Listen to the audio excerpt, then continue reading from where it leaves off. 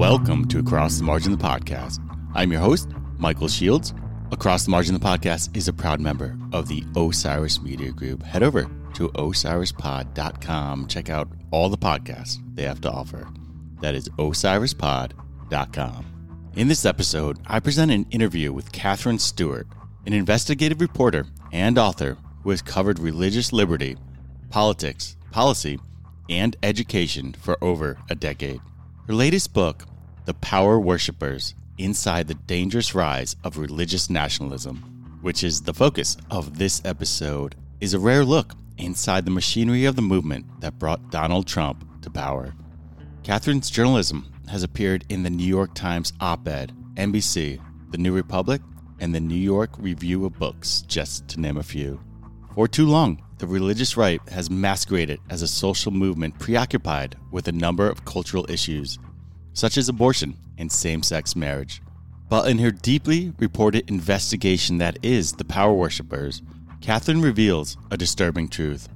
America's religious right has evolved into a Christian nationalist movement, one that seeks to gain political power and to impose its vision on all of society. It isn't fighting a culture war. It is waging a political war on the norms and institutions of American democracy. Katherine shows that the real power of the movement lies in a dense network of think tanks, advocacy groups, and pastoral organizations embedded in a rapidly expanding community of international alliances with like-minded, anti-democratic religious nationalists around the world, including Russia. She follows the money behind the movement and traces much of it to a group of super wealthy, ultra-conservative donors and family foundations. The Christian nationalist movement is far more organized and better funded than most people realize. It seeks to control all aspects of government and society.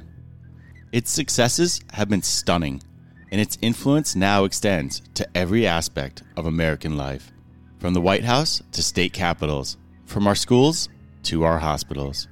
The Power Worshippers is a brilliantly reported book of warning and a wake-up call. Katherine's probing examination demands that Christian nationalism be taken seriously as a significant threat to the American Republic and our democratic freedoms. In this episode, Katherine and I discuss the distressing vision the Christian nationalist movement has for America while considering the very real and important rights at stake. We talk about the lies about the history of the United States the movement are employing to further their cause, mostly from a man named David Barton. We discuss how the Christian nationalist movement is going global, how Christian nationalists are intent on stacking the courts throughout the country, and so much more. I want to say a quick thank you to Jeff Stanfill for putting me on to Katherine's extremely important book, a book I'd like to add that just won the first place prize for nonfiction books from the Religion News Association. The Power Worshippers truly lays bare one of the, if not the, largest current threat to democracy in America. Grab a copy. You will learn so much, as you will in this interview with Katherine Stewart. Cross the margin. Cross the margin. Cross the margin.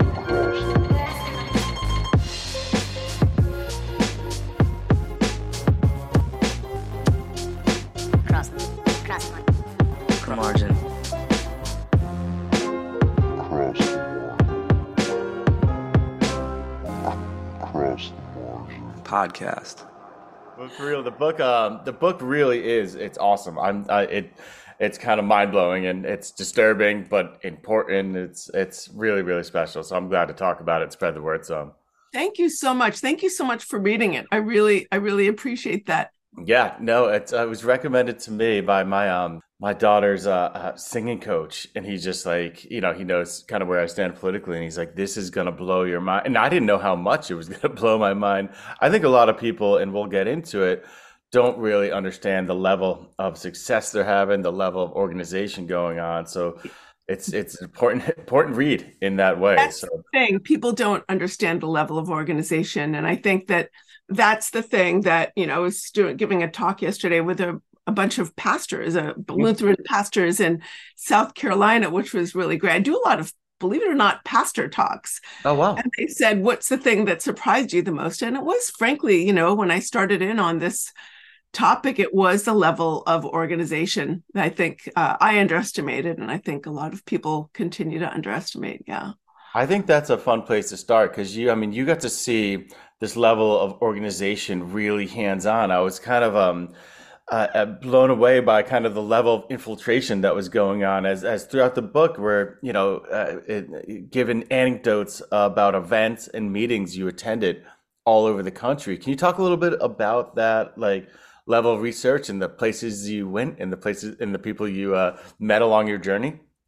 Sure. Well, I've been researching this movement, religious nationalism, since 2009, when a Good News Club came to my daughter's public elementary school, and that sort of set me down this path. I sort of questioned, at first I thought, they were going to promote they promised to teach Bible study from a non-denominational standpoint.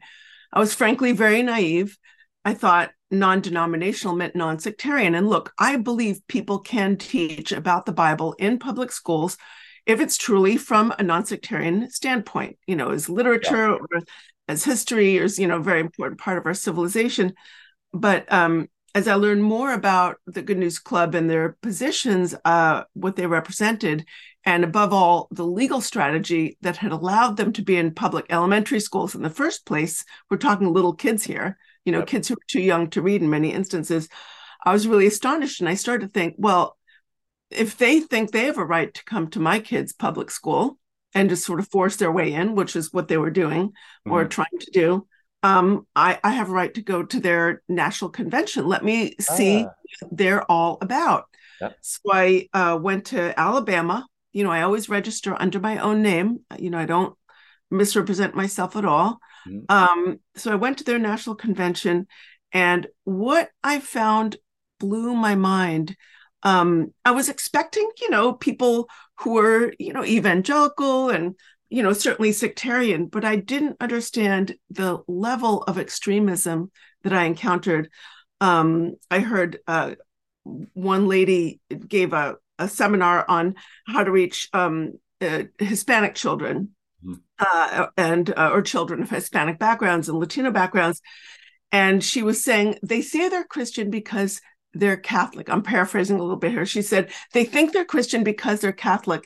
And basically her whole thing was, we need to show them that they're actually going to go to hell because they're not in the right kind of religion. And there was a man there who said, I had a little boy in the class whose brother died. And I had to tell him that his brother who died wasn't in heaven. He was in hell. I was just kind of astonished by this. Cruelty there. Wow. Yeah. So they represented anyone who doesn't conform to their version of religion with contempt. It's like incredibly, binary. You're with us, you're not. It was very political. I saw a lot of this is the Obama era. I saw a ton of anti-Obama signage, some stuff that was frankly racist. And I saw, which I won't repeat here, and I saw the Matt Staver, who was one of the keynote speakers. He's the head of Liberty Counsel, and he expressed so much hostility to public education. In the first place, he said, knock down all doors, all barriers to all 65,000 public schools in the country and take the gospel to this open mission field now, not later now. He talked about, we're on the mat and, I like to fight. And I thought, okay, these people are putting their programs in public schools, elementary schools, where kids can't make a distinction between what's taught in their school and what's endorsed by their school. They're getting a huge subsidy from the public schools by putting their clubs in these. And yet they have this incredible hostility to public education.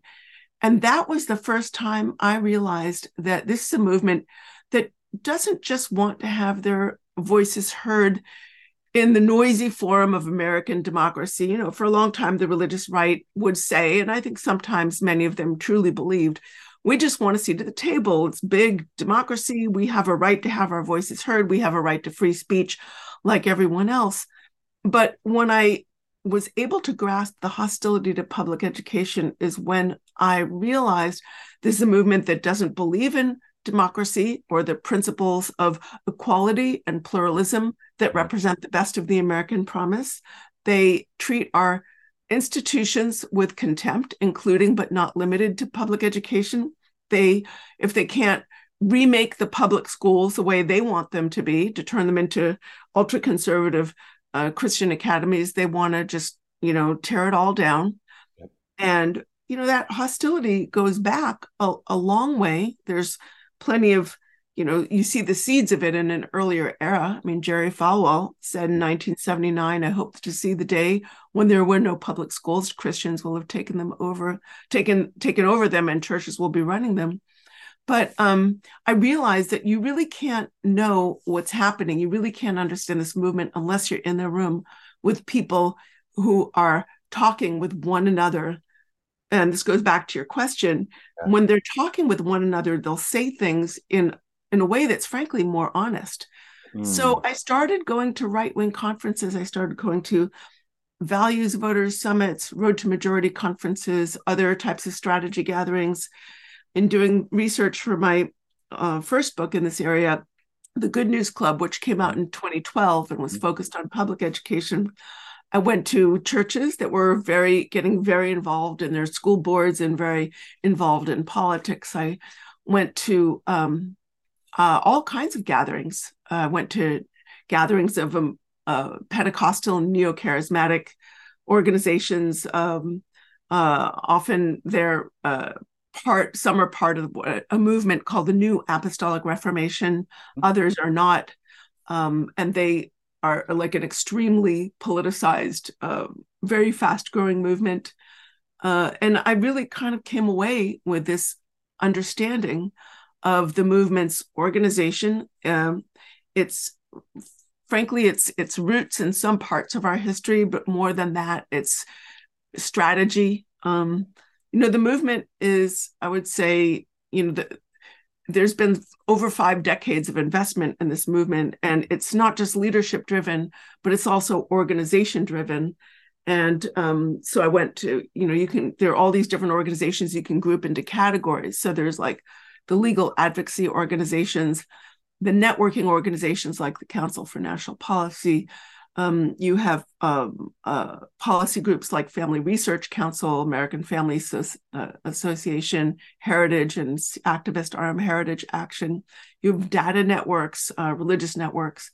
And so I've been to a lot of different gatherings in each of these categories, and it's been very informative in my understanding of this movement. Absolutely. Entirely eye-opening, and as you lay it out in your book. So by doing that, you get a good vision of the future that they want, which was, described earlier. I'm talking about what Christian nationalists want for this country, and you described early in the book as a future most Americans would find abhorrent. What is it they do want? I think that's a good kind of foundational thing to understand. It's really interesting when we're looking at the movement. I think there are 3 different groups we've got to keep in mind. There's the leaders of the movement, leaders of a lot of the policy groups. Mm-hmm. There are the funders of the movement, which I think is a very underappreciated part of the movement, the people who are providing the money that keep it all going. And then there's the rank and file. Okay, the people who are, sometimes voting to end abortion or protect the traditional family or things like that. So when you're talking about the rank and file, and not all these groups don't all want the same things. When you're talking about the rank and file, you're talking about a very large and diverse group of people with a lot of different interests and concerns. And so for a lot of them, when they're, casting their vote to end abortion, say, or protect the traditional family, they're not really arguing for major changes in the way our government is run. They're really making a statement about their identity and what they value in themselves, right? For the leaders, they want power. They want access to public money and access to private money. They want those funders to keep giving them money. They want policies that privilege their religious and political viewpoints, sort of approved religious and political viewpoints. But access to power and money is very potent. And Yeah. it can't be underestimated. And for the funders, but here's the interesting thing. A lot of the funders, I think, I name a lot of them in my book. Yep. The Wilkes brothers, the Green family, the DeVos Prince family juggernaut, Tim Dunn. There are so many others that we discuss, Skype, the Bradley Foundation. A lot of them are as committed, if not more committed, to far-right economic policies as they are to right-wing positions in the so-called culture wars. So what they're doing is using these culture war issues as little shiny baubles, get the rank and file to vote on identity. Yep. They'll be voting in politicians who will bring in far-right economic policies that are going to increase our fortunes. Yeah. Yeah. So, I mean, I think a lot of people focus on these culture wars, but I mean, I think you kind of get into it later in the book, but I think it's important to bring up right now kind of what is at stake here. The rights at stake here are very real and intense, well beyond, buying cakes and flowers, as you mentioned. And I know you have a personal story. We don't have to get into that. Readers can definitely get into that. It's unreal what you had to go through and what many people have to go through in this country because of, Catholic hospitals and some of these Christian nationalist ideas. But what I think it'd be fun to hear you talk about what is actually at stake, because it's like I said, it's super intense. I think democracy itself is at stake. I mean, look, the fact that the Republican Party has unfortunately been captured by this movement. It's been captured by extremists. Yep. And I think the fact that Trump continues to be the overwhelming front runner, the man who faces 91 counts across 4 criminal cases. If you think about, the crimes of somebody like Richard Nixon, this is sort of what Trump does before 12 o'clock noon. But back then, both Republicans and Democrats united and said, okay, you've crossed a line, you're out. And yet Trump has crossed so many lines. And what this shows us is that the movement totally stands behind him. They turn out votes for him. They don't criticize him. They say things like, they compare him to a biblical ruler like King Cyrus, an imperfect ruler through whom God chose to enact his will. They say he was chosen by God. And what this shows us is that they have no respect for democracy, no respect for the rule of law, no respect for institutions of value that have served us over time. This is not a remotely conservative movement. They poo-poo his coup attempt. They, excuse everything he does. And I think that what's at stake, we can just start, freedom of the press, freedom of speech, freedom of religion. True religious freedom is absolutely at stake. Freedom from fear is at stake. Yep. And I think that, there are plenty of examples of autocratic rule all over the world. I mean, this sort of religious nationalism that Trump engages in when he has his rallies and he's a preacher to his right, as a warm-up act, and a preacher to his left, he's bubble wrapping himself in sanctimony. He's saying, you can't touch me because I've got the holy men on my side. And this is what religious nationalist leaders do when they want to consolidate a more authoritarian form of political power. And they do it to exempt themselves from any democratic investigation any real investigation of their corruption, their nepotism, the harms they may be perpetrating against their own people. And they do it to consolidate their power and wealth. And that's exactly the way Trump is going to behave. So I think that there's a lot at stake in this coming election. I do think that it's a challenging word to use, but, it's the other F word, fascism. But I do think that that fascism is on the ballot in 2024. I couldn't agree more. I mean, if you just lay it out kind of simply, dignity, health, job, and life in many, many cases. You did mention earlier how this is, a movement that's been building for a while. And many believe that Christian nationalism was born in 1973. That's when the Supreme Court made abortion a constitutional right. But that's described as a myth in your book, or even worse than a myth. Can you talk a little bit about the authentic origins and how kind of this movement kind of began? I think there have been sort of reactions against sort of reactionary movements since the colonial era, certainly. I mean, again, like a really big, diverse country. And, people are all over the place in terms of their politics, their dispositions, and what they want.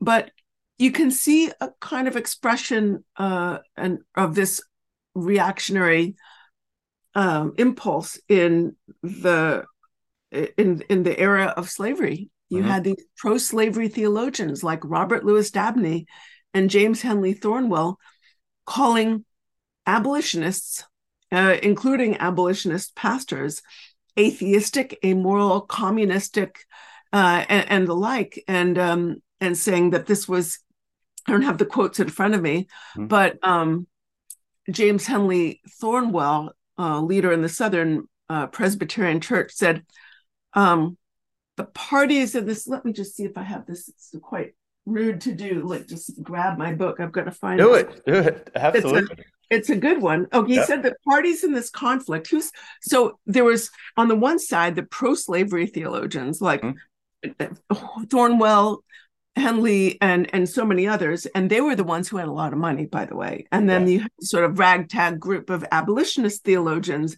who really believed that slavery was an abomination. So Thornwell says the parties in this conflict are not merely abolitionists and slaveholders.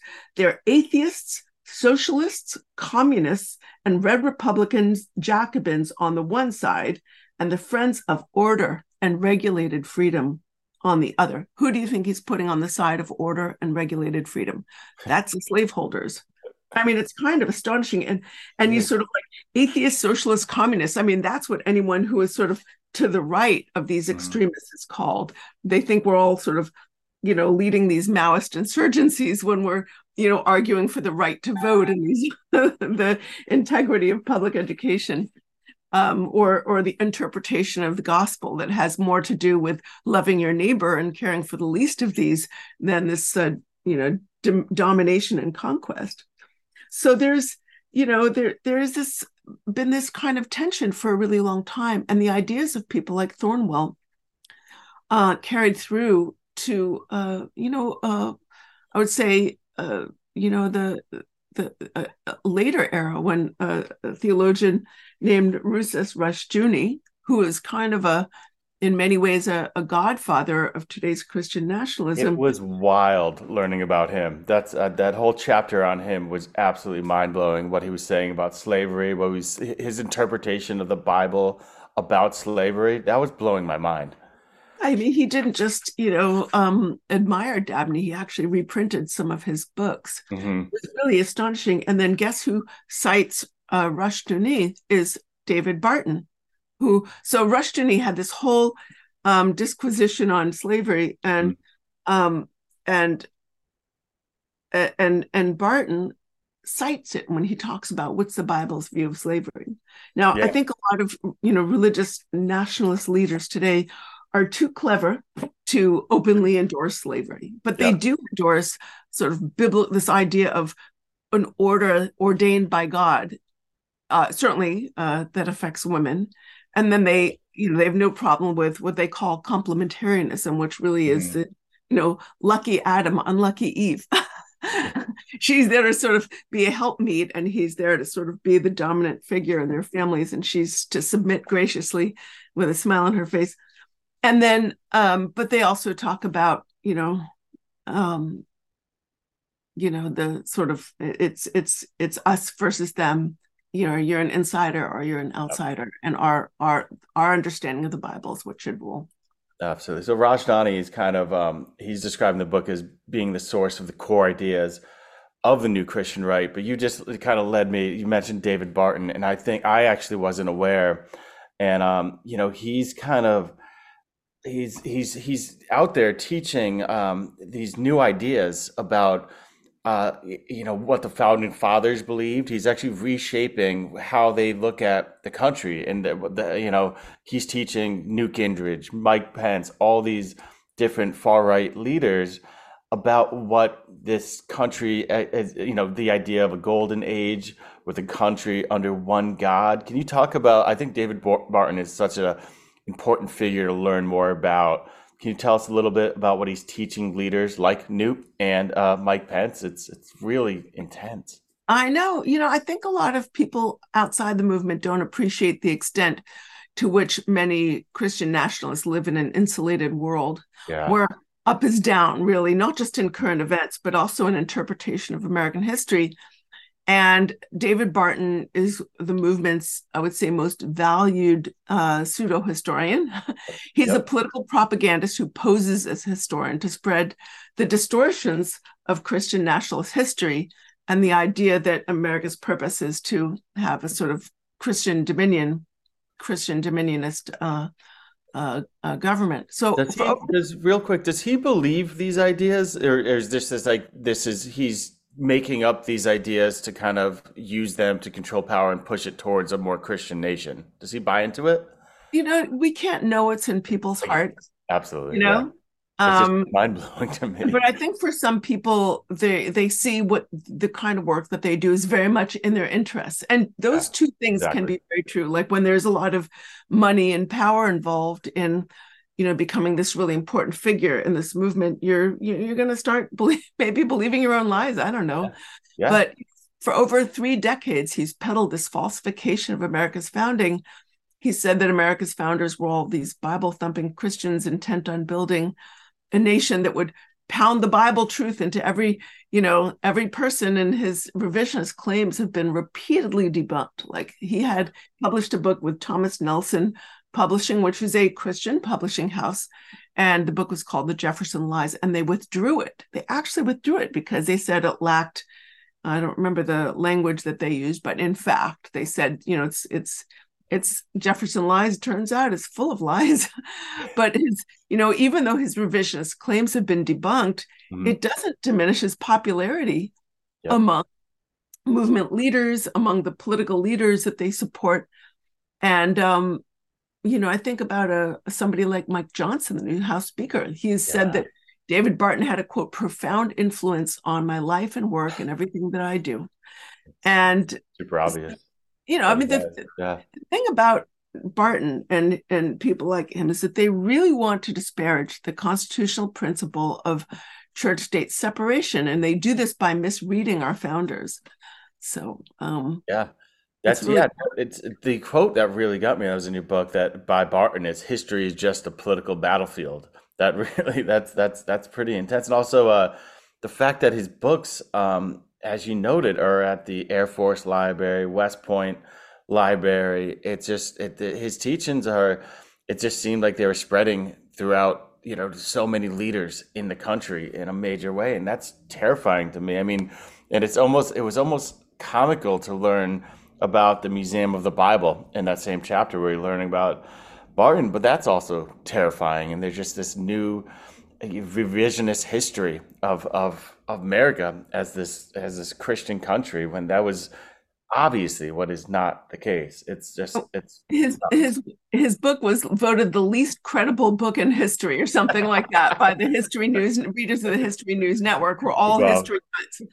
I mean, this is a movement that is, but here's really interesting. So I was just at the Moms for Liberty conference in Philadelphia a few months ago. And David Barton's son, Tim, who is sort of carrying on his father's legacy, was there speaking to the Moms for Liberty. This is a supposedly non-political gathering, a supposedly bipartisan gathering. They say, we're just moms. We're really just concerned about our kids' education. There's some bad books in there, and, they're trying to change our children's gender against our will, whatever.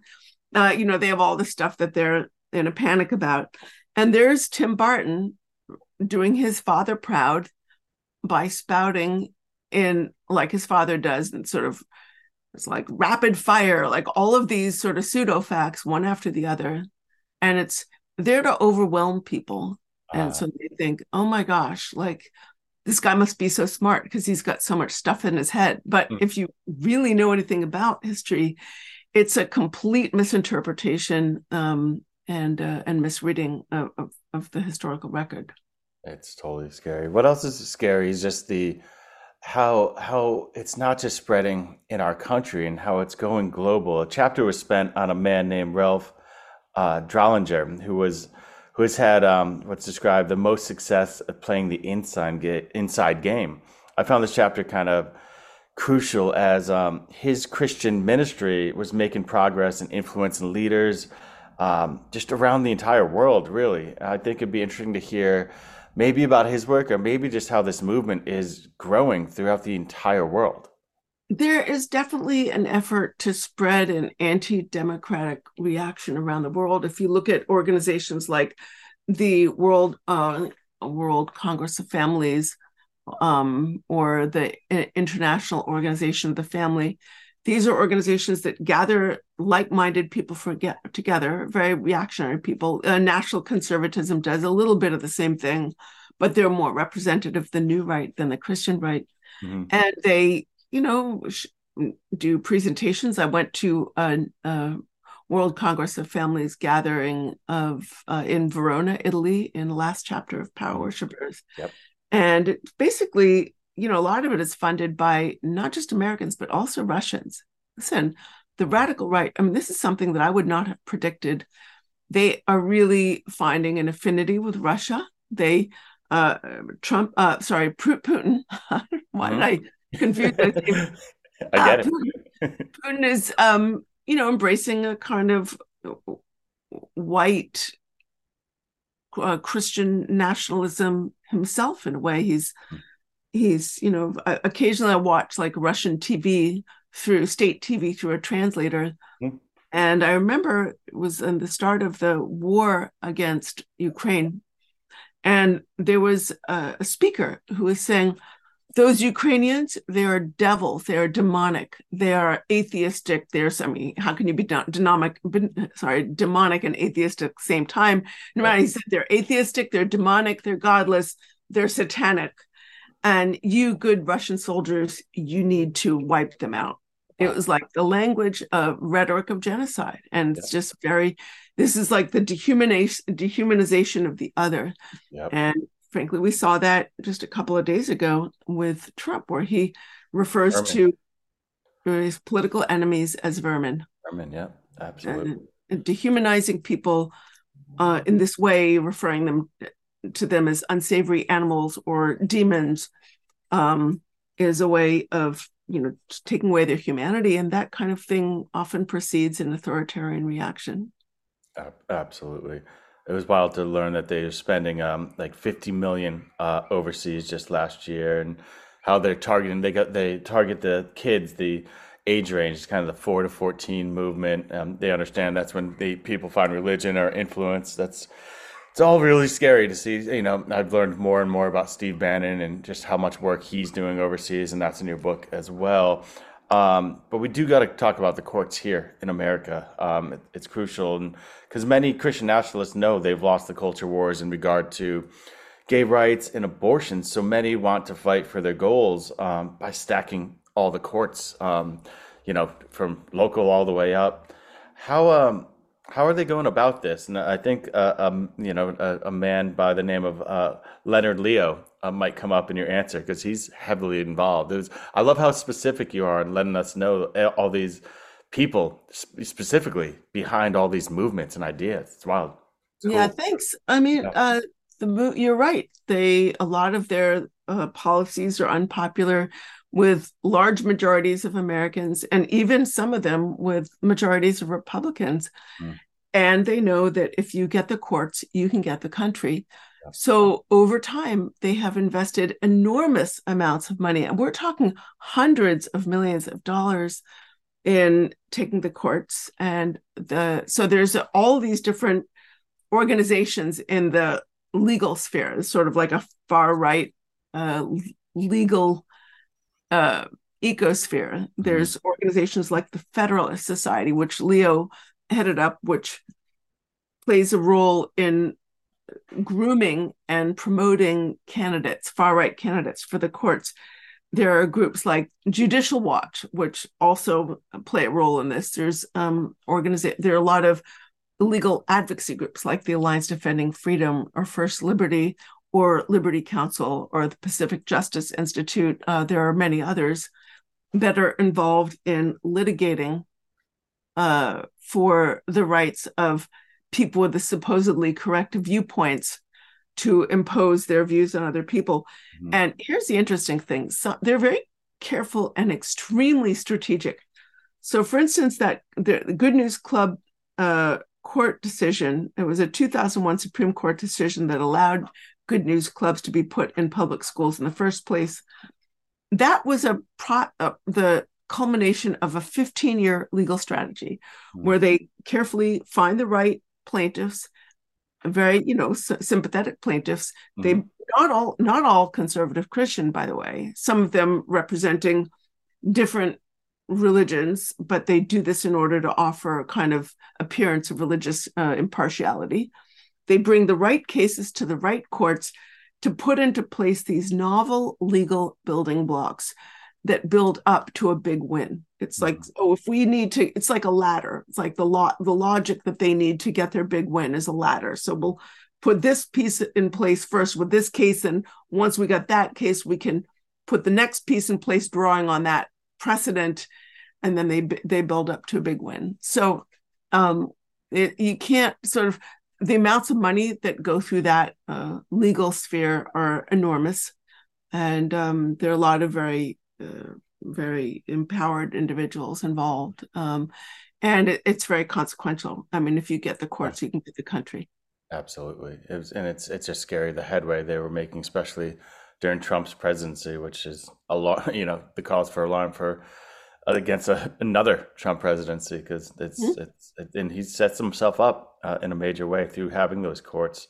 It's incredibly important to note that Christian nationalism is no longer ethnically monogamous. You talk a lot. There's the chapter really focused on it, how Latino preachers are targeted. Can you talk about that change and how that may affect the movement? Absolutely. Look, this movement the leaders can see the future demographically as clearly as you or I can. They know that their movement can't continue to succeed if they remain all white. So they've devoted enormous resources into cultivating conservative leaders, community organizers and pastors of color, and in order to diversify their movement. And so like between 2016 and 2020, Trump gained 8 to 10 points in his favor among Latino voters overall. That's an extraordinary change in just 10 years. In just 4 years, like an 8 to 10 point flip. Mm-hmm. And a lot of that is a consequence of that type of organizing. I credit somebody like Ralph Reed, who's the head of the Faith and Freedom Coalition and puts together a Road to Majority conference every year.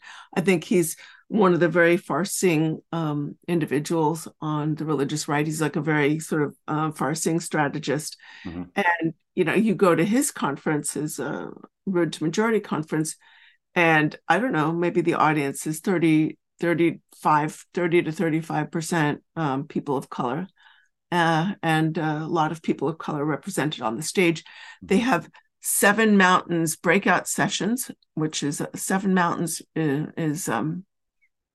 is a kind of dominionist theory, this idea that, the right kind of Christians should dominate the 7 key mountains or moulders of culture, which include government, education, arts, things like that, the sort of key features of culture.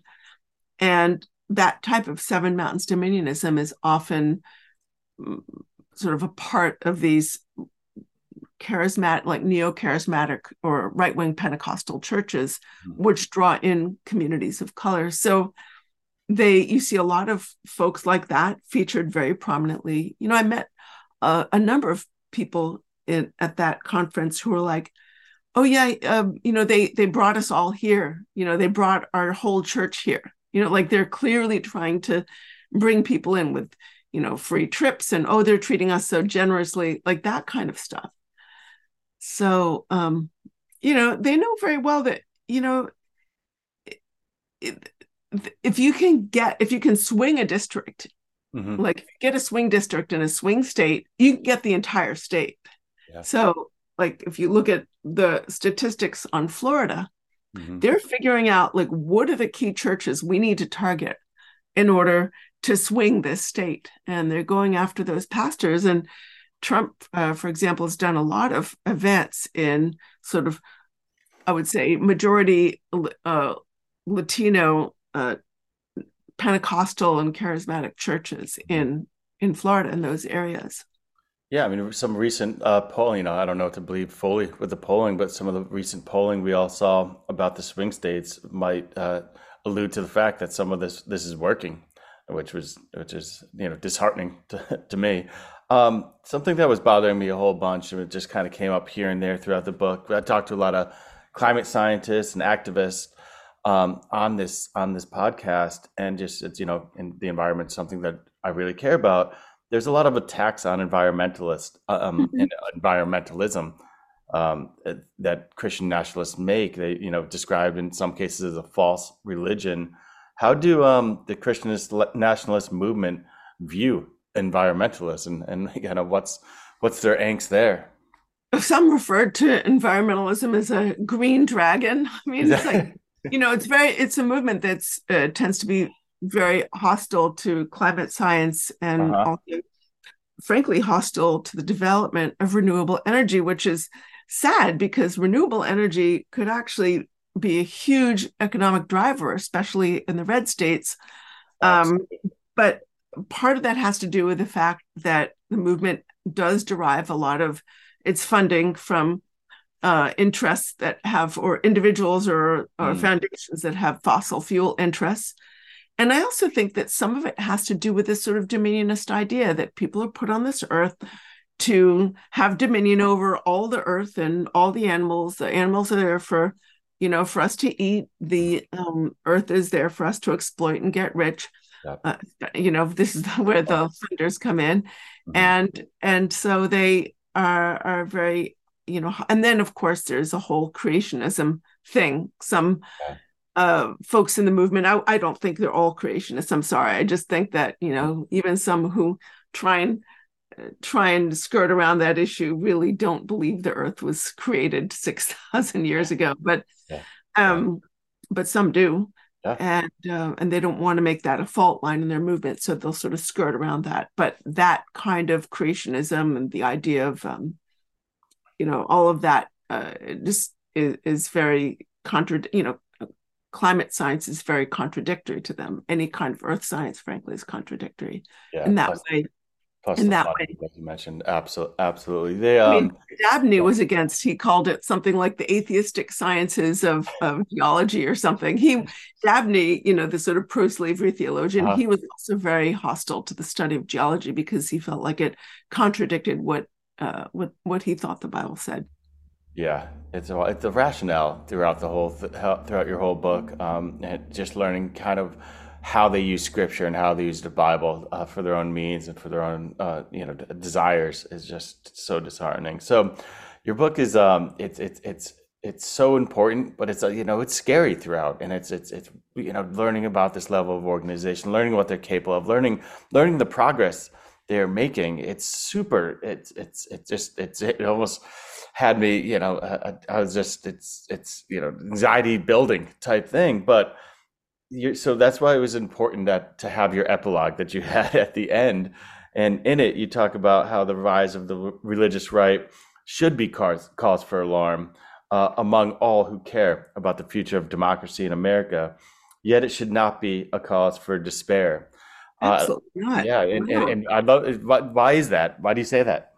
Well, this is a big, really interesting country. It's very dynamic, Yep. and things can change a lot. If you look at history, things shift around all the time. I mean, there's no guarantees. Hmm. It doesn't happen without effort. But I think about the challenges that people have faced in the past, much worse challenges than we're facing now. And I Hmm. just think, you know, I don't know about you, but when I was young, I used to like go to nightclubs. Do you remember you'd have like your plus one? Yeah, Like, yeah. this is my plus one. And I used to think we just need a plus one program where everybody just brings one person along and just first of all commits to doing more than they did the last time. Don't just vote. Bring your circle out to vote. Babysit for that lady down the street so she can get to vote. Drive the other person who's, sort of housebound, that older person. Drive them to the polls so they can vote. Also, get there are things we can do as individuals and things we can only do when we join together. Find friends, find that plus one and hold them accountable, or find your group of people, or find an organization that's working on, say, defending voting rights or defending civil rights, or these sort of democracy building organizations. And finally, we can't forget that all politics is local. This is what movements like the Tea Party or Moms for Liberty, this is what they're all about. They're all about getting people engage in local activism. Well, look what happened in the last election. 80% of Moms for Liberty candidates lost their seats because most Americans, I think Christian and non-Christian alike, Republican, look, most Americans are operating within that 40 to 50 yard line, right? In that sort of reasonable period in the center. They might be a little to the right or a little to the left, but most people have this sort of, are reasonable and want a functioning society. They want healthy children. They want good schools for their kids. They want their health care. They want living wages. And they want justice. And they frankly don't really want to harm their neighbors. So I think that a lot of people are seeing through this agenda. For a long time, they said, all we need is 10% of the country to take control. Well, not if like more than 10% is like, no, you can't do that. You can't take over our schools, and you can't destroy our democracy. You can't destroy our voting rights. You can't destroy our healthcare. So I think that, there's a lot of cause for encouragement. We just need to, don't sit back. Don't think that you can do nothing and just let and things will just shift naturally. You got to stay engaged. And I would say the hope is really in the struggle itself. And when you get engaged and you engage in our democracy in meaningful ways, not just symbolic ways, don't just tweet about it, like just get engaged in meaningful ways, in the infrastructure of our democracy, the local governance and all the other sort of areas I mentioned earlier, then you connect with a lot of wonderful people, and there's a lot of hope there as well. Well said. I mean, it's clear from the power worshipers that they are mobilizing, they are organized, they are engaged, and that we're gonna have to learn from that and come with it on our end as well. Thank you for taking the time to talk about this and for writing this book. It's I think we're really looking at one of the biggest threats to democracy that many of us will experience in our lifetime, hopefully, and it's important to know about. It's important to learn the level of success they're having and organizing they're having. I just think it's a crucial book. I'm glad to talk about it. So thank you for the time. I appreciate you coming on the program and teaching us about what's going on here. Thank you so much, Michael. It's a pleasure to speak with you.